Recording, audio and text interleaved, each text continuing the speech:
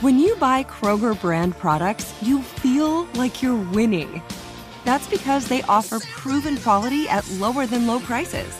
In fact, we guarantee that you and your family will love how Kroger brand products taste, or you get your money back. So next time you're shopping for the family, look for delicious Kroger brand products, because they'll make you all feel like you're winning. Shop now, in-store, or online. Kroger, fresh for everyone. What does every grocery store aisle now have in common? Products that come in paper packaging. And we don't just mean the obvious ones like cereal boxes and juice cartons. From beauty products to boxed water, there are more opportunities to go papertarian than ever before. So why should you? Because paper comes from a renewable resource and can be recycled up to 7 times. Simply put, it's the smart choice for the environment.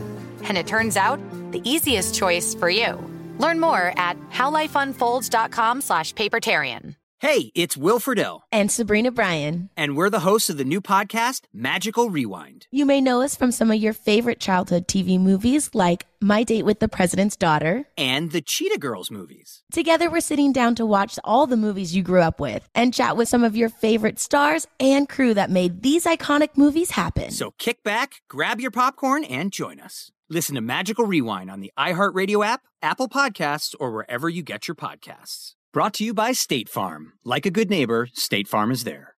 Go behind the wheel, under the hood, and beyond with Car Stuff from HowStuffWorks.com.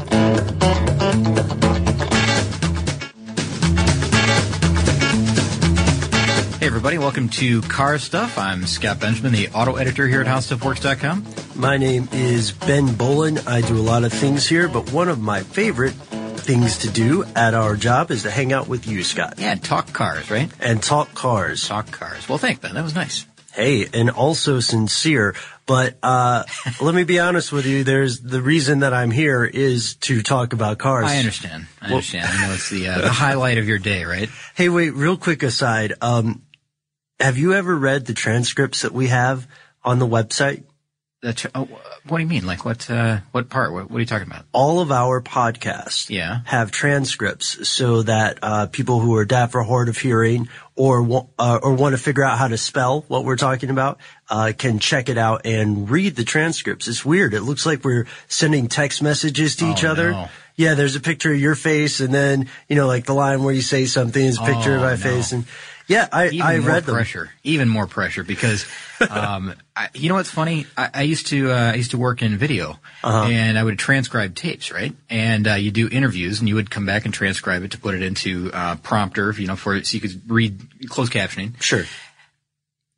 Invariably, it made no sense what the person was saying once you put it down on paper. But if you were listening to the person, it would make sense. Like it sounded, clear, and it sounded that, it was flowing. Everything worked well together. But when you typed it out and you read what the person was really saying, it was just a big mix of nothing. It was like, somebody, speaking around a talking point. It was stream of consciousness, sort of improvisation. Really right? Yeah, it just doesn't make sense. So I'm apprehensive to look at that. Let me reassure you. I checked, and we don't sound that bad. We don't read that bad at all. We are very much legible. If anything, I think I may be the weaker member of the duo. I think so. Do they also take out all the times when I go,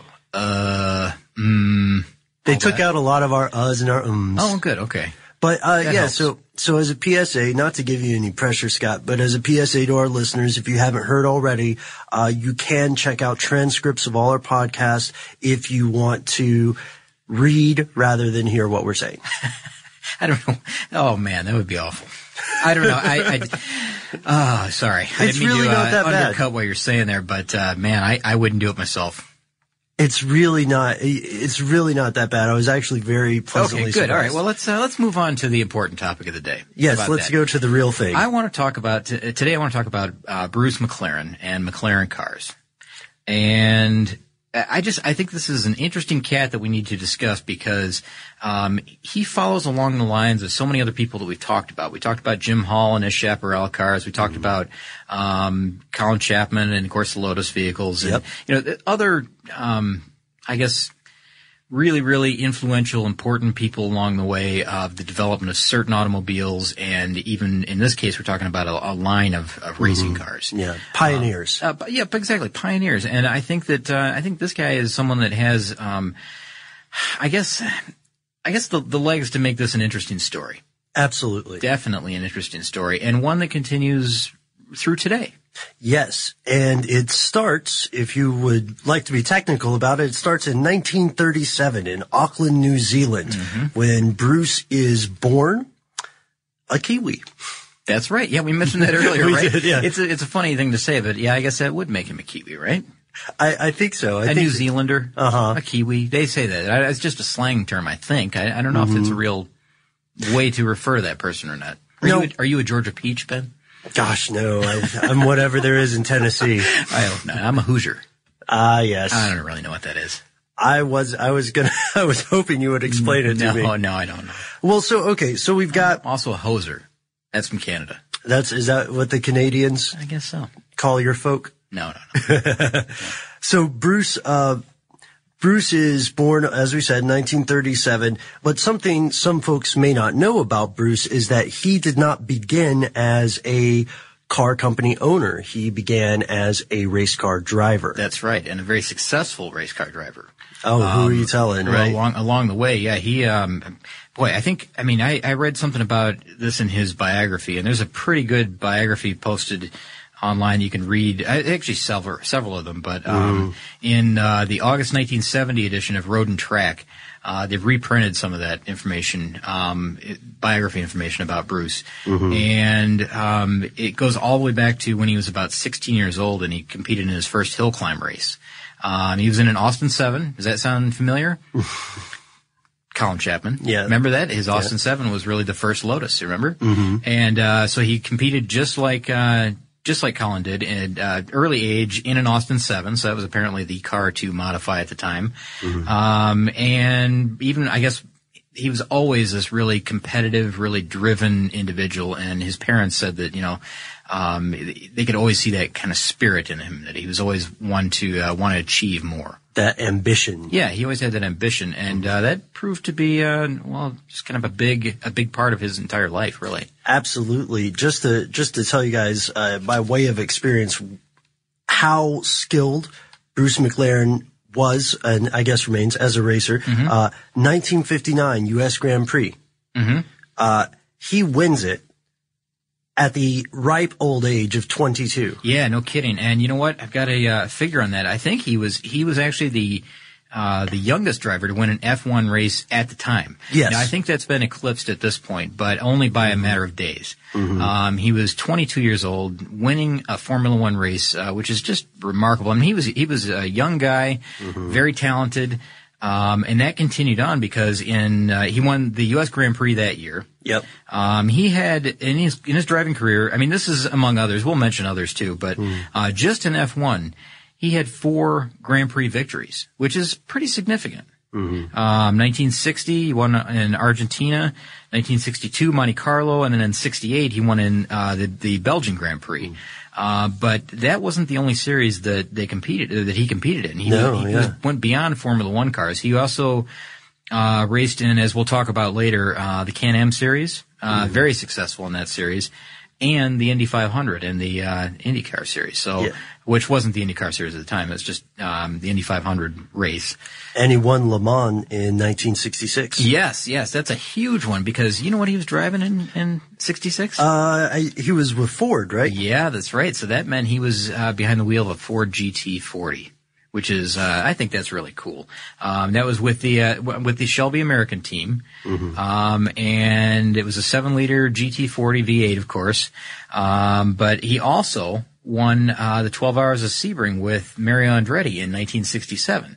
So this guy's got, he gets around. He gets around, this guy. He's doing what Charlie Sheen would call winning. Yeah, that's I'm sorry, that's so dated. Oh man, yeah, it is. I can't believe. Anyways, he's a winner in the F1 series. He in a car that later we'll find out he designed and built. Had other successes as well. But the Can-Am, he was successful in the Can-Am series. He won the IndyCar race outright. In Indy 500 rather. And he also competed in the European and American Formula Series. That includes Formula 2 and Formula 1 series. So this guy, like I said, very, very successful racing career, which led him to want to, as Colin Chapman did, kind of develop his own thing.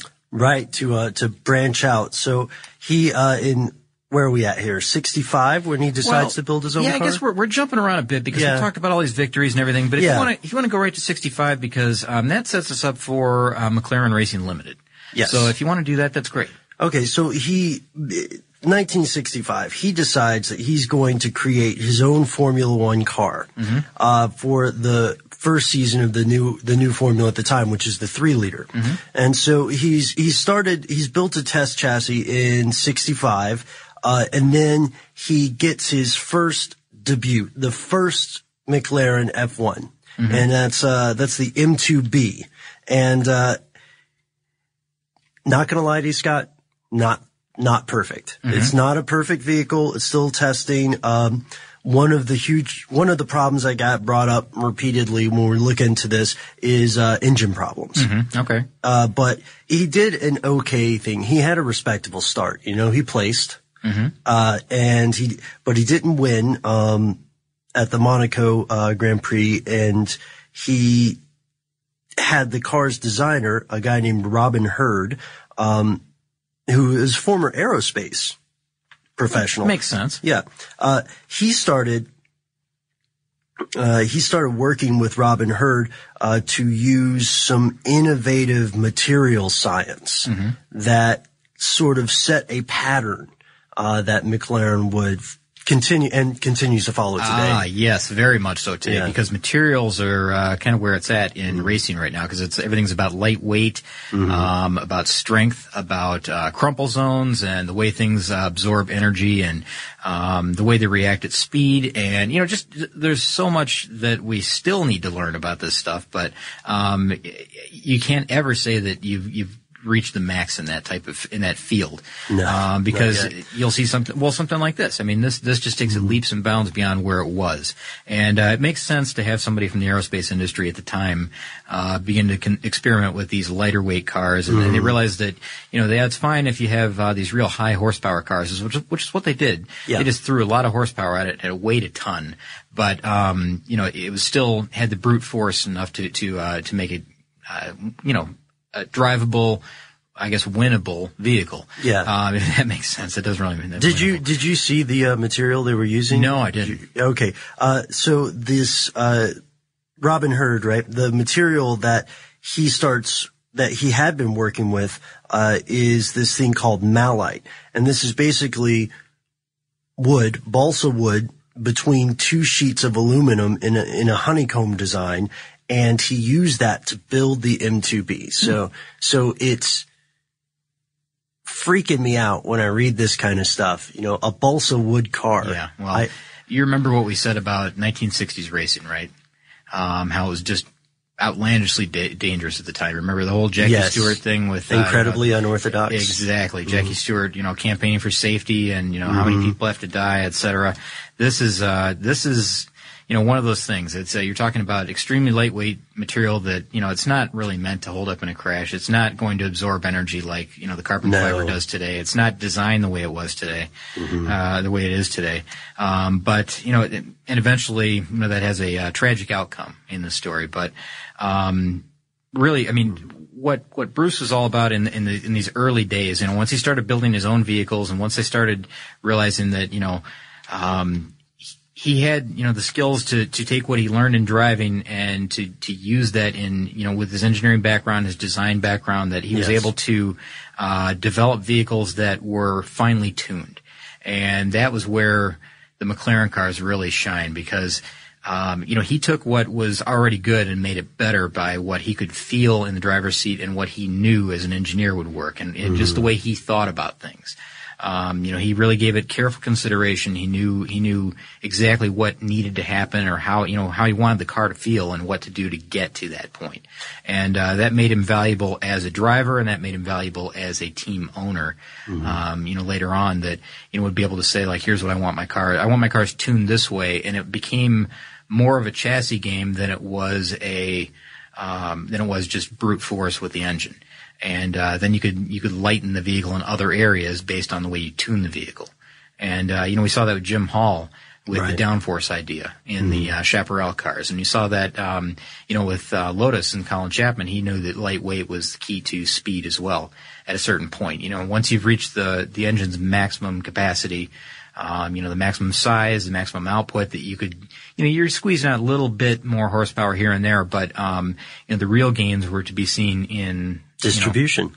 And lightening the vehicles. Yeah, in distribution of weight. And I think it's so good to bring up Chaparral, to bring up Lotus, because we see this very obvious pattern that the people who are making some of the breakneck innovations in racing are those rare individuals who are able to see both sides of the car, if you will, because it's very easy to assume that an engineer would say, well, here is how we solve a problem, but I'm not sure exactly what the problems are. Whereas a driver would say, I need this to do this differently, but I don't know the language or how to get there. I don't know how to tell you exactly how to do that. And he could fine tune it and feel it in a way differently than most others could. Some still can, but not many. It's sort of like, in my mind, it's being in that very rare position. It's sort of like being an expert violin player who learns to make violins. Yes, that's a good way to say it, because this is it's a rare position, I guess, because rare is the right word to use, because either you have the driving skill or you have the other skill of being able to run the team and be a competent boss for everything that's going on, and he was both. Yeah. And, eventually that led to him, he tested vehicles and he drove vehicles as well, but, he kind of get more on the side of ownership, versus driving. And he had other drivers, that were, working for him, working with him.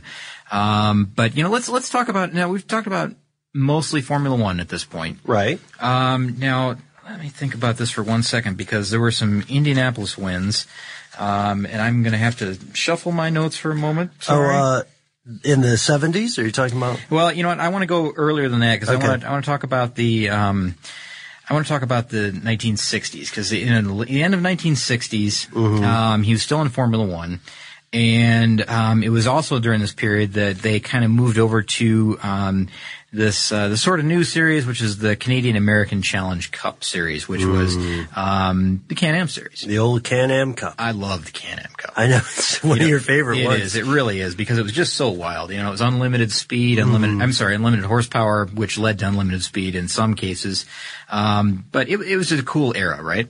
Right. And they actually jumped into this, and this was what they call the pinnacle of his career, because they were so successful in the Can-Am series. McLaren Racing, I'm going to read from an article here, but they were in the Group 7 sports cars, and McLaren Racing Limited won support effort from Chevrolet, Goodyear, Reynolds, and Gulf, and produced a McLaren car that won 5 of 6 races in the 1967 series, and 4 of the 6 in 1968. And then in 1969, Ben, they won all 11 races of that series.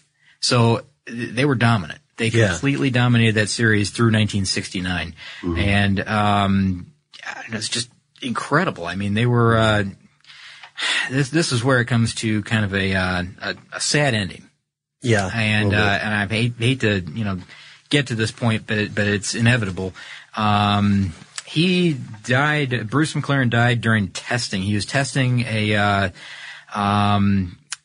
vehicle called the M8D race car, which was it's the M8D version of the Can-Am car. Yeah. That they had.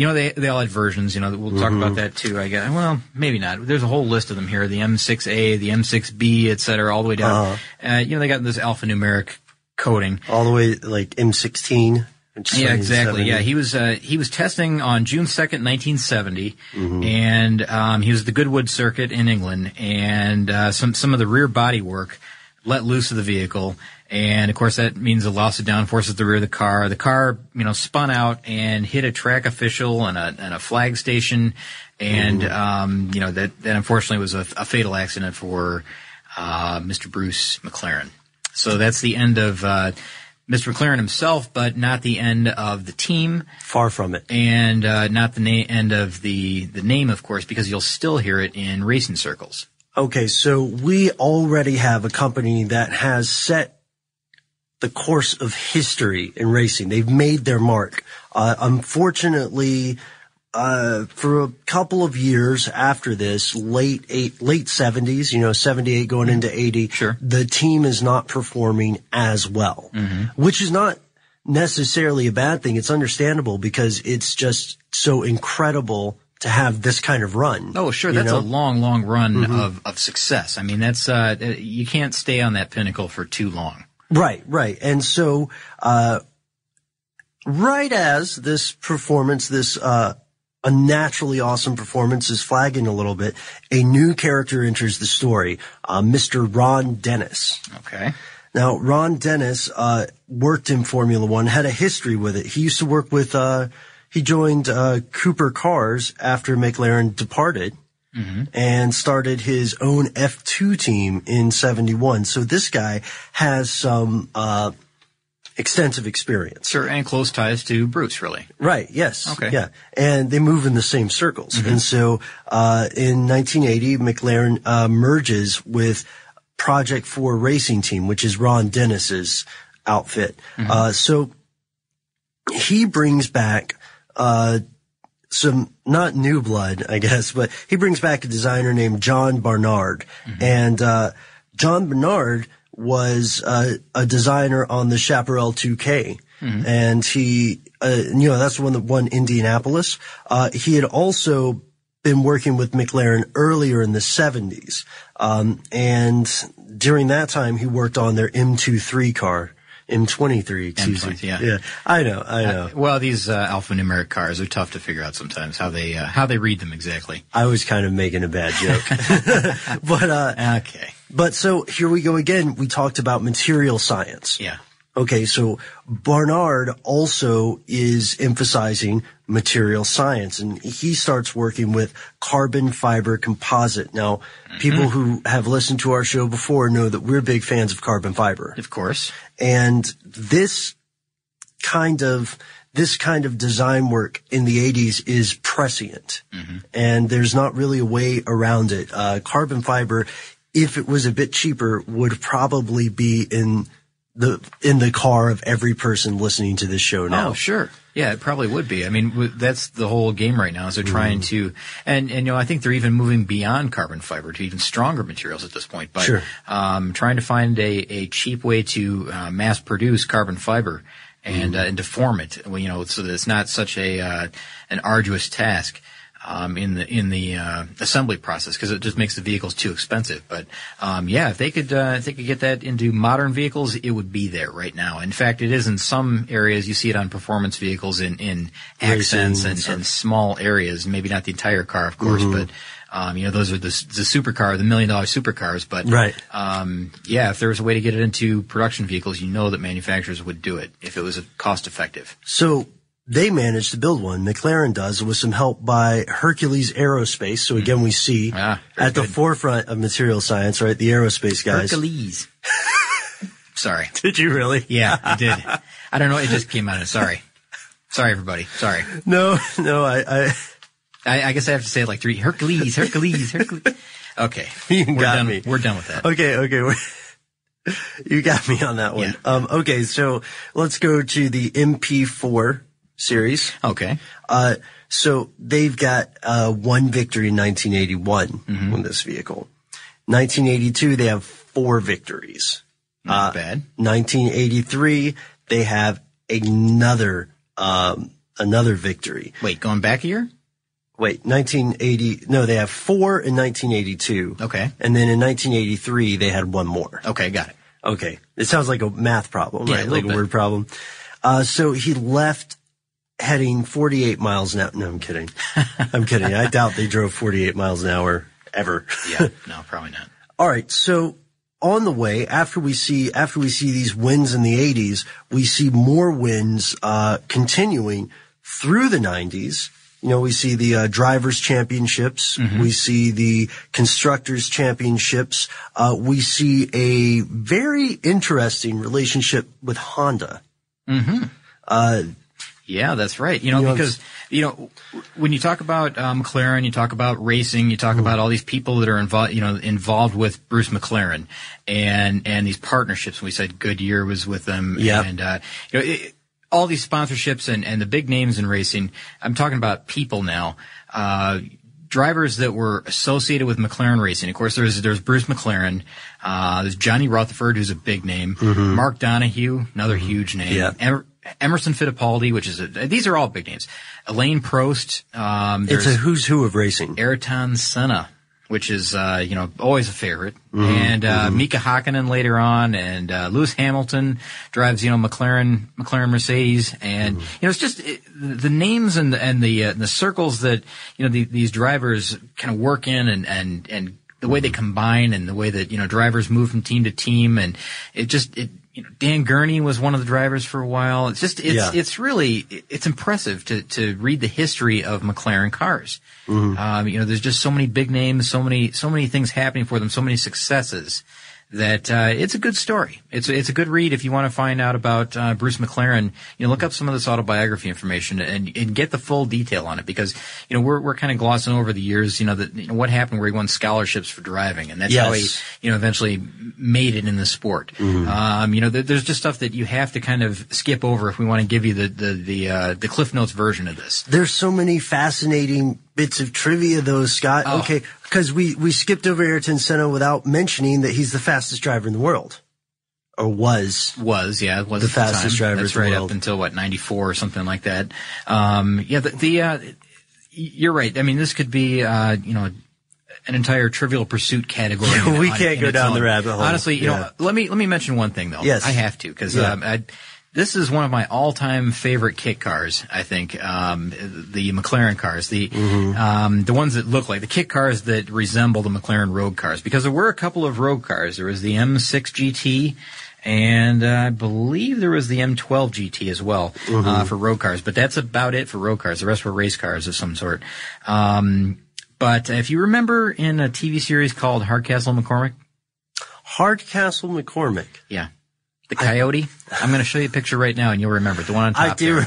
You remember that car? Yes. I do. The criminal that lived with the judge. You remember that? That's so ridiculous. I barely remember the show, but I remember the car. The Coyote. Yeah, that was a really cool car at the time. Of course, it was a kit car, and it was called it was a Marauder kit car. Now, I also like the. I think I prefer the Manta. Mirage car, which is the one on the bottom there, Ben, if you want to take a quick look at that. But wow, that is a slick looking road car. Oh, that'd be a good look for you. And that is that's basically what the McLaren road cars look like. So that was the cars that he was designing for road use, not racing, but road use. And they do have a bit of a Can-Am look to them, which is also, I don't know, that's probably why it's one of my favorites. It kind of ties together, right? And, we can't let this, leave this alone without saying that, modern McLaren cars are still around. You can still buy a McLaren. In fact, the newest McLaren model is the MP4 12C. The supercar. Yeah, that's right. And the price on this thing is about $900,000, Ben, with no options. That's just the base model. Right, yeah. And, I kind of dug into this a little bit, and it says that up to date, it's still not available right now, but 40 orders have been taken. You have to leave a $50,000 non-refundable deposit. And a lot of people are saying, well, I'd like to know exactly what I get for my, $900,000, because that's not entirely known yet. Oh, I've got some rough stats. Oh, do you? Because just a couple. Okay, because there's 60 other people ready to take that $50,000 leap once they know, but they don't know the list of options and features yet. They don't know the full price, because that may go well beyond that $900,000 mark.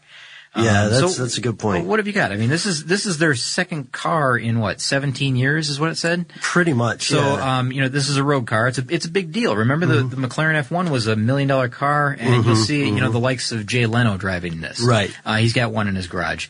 It's the one where you sit in the center of the vehicle and you have two passengers on either side, which I think is insane. Oh, I remember. I have a picture cool. of that. So what have you got about the new one? Okay, so here we go. The MP4 12-seat has a 3.8 liter V8. 3.8 liter? Uh-huh. What? That's like the stat, man. Oh, okay. That's what we're getting from the horse's mouth. Got to be a small, powerful engine. Yeah, it's McLaren, their own in-house design, 600 horsepower, 442 pound-feet of torque. Whoa. 369 of that comes from 2,000 RPM to 6,800 RPM. That's pretty high revving. Yeah. Now that's, 3.8 liter, 600, what? 3.8 liters, 600 horsepower. Wow.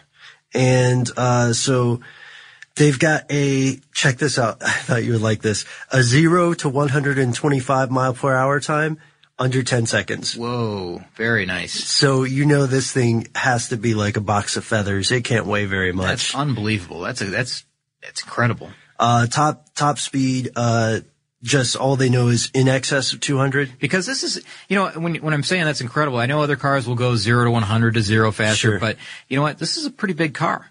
Yes. I've seen photos of this. I mean, now it's low, and it's wide, and it's long. It's a big car. Yeah, it's low slung, but 125 miles an hour to 0 miles an hour under 5 seconds. Oh my gosh. That would have to feel like your face is pulling off. You have to have one of those, one of the racing belts. Oh, sure. The 5-point harness or something. With the submarine belt. So they, at this point, and this is some of the newer, announcements here, they claim to have received more than 1,600 intentions to purchase. Oh, that's far more than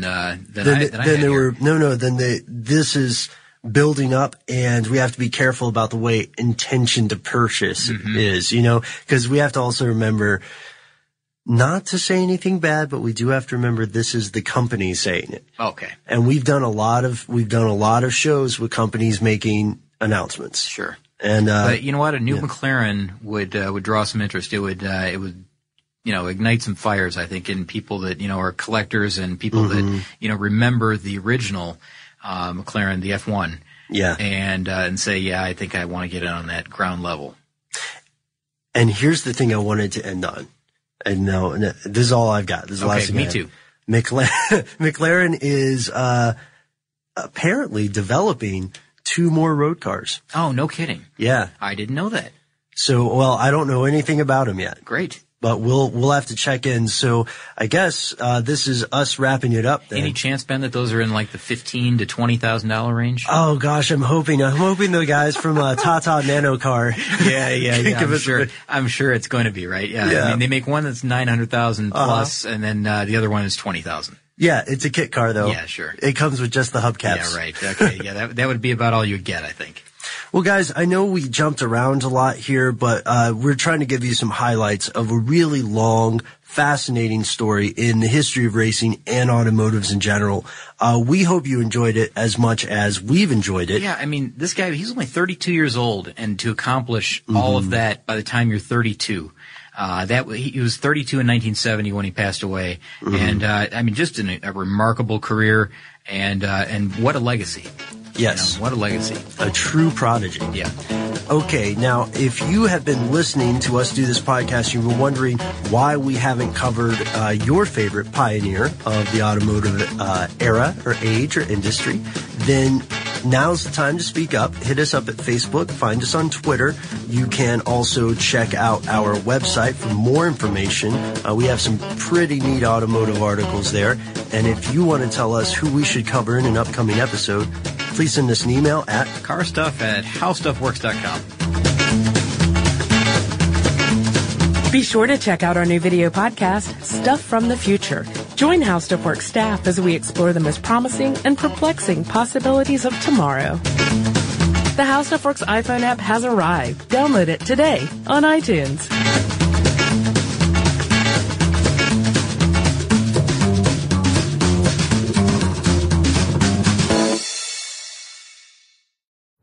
So, should we go electric? I think we should go electrified with Toyota. Electrified? Electrified means options. Yes, we could go all electric with the Toyota BZ4X, but then there are hybrids like Grand Highlander, or we could do something in between like a RAV4 plug-in hybrid. So, Toyota is electrified diversified? Yup, and with more options for reducing carbon emissions, the closer we all get to Toyota's Beyond Zero vision for the future. Exactly how much coffee have you had this morning? Learn more about our Beyond Zero vision for the future at toyota.com/Beyond Zero. Without the ones like you, who work tirelessly to keep things running, everything would suddenly stop. Hospitals, factories, schools, and power plants, they all depend on you. No matter the weather, emergency, or time of day, you're the ones who get it done. At Grainger, we're here for you with professional-grade industrial supplies. Count on real-time product availability and fast delivery. Call, click Grainger.com, or just stop by. Grainger, for the ones who get it done. This episode brought to you by 20th Century Studios' Kingdom of the Planet of the Apes. Director Wes Ball breathes new life into the epic franchise. As a ruthless king attempts to build his empire at the expense of the remaining human race, a young ape begins a journey to fight for a future for apes and humans alike. Kingdom of the Planet of the Apes. Enter the kingdom in IMAX this Friday and theaters everywhere. Get tickets now.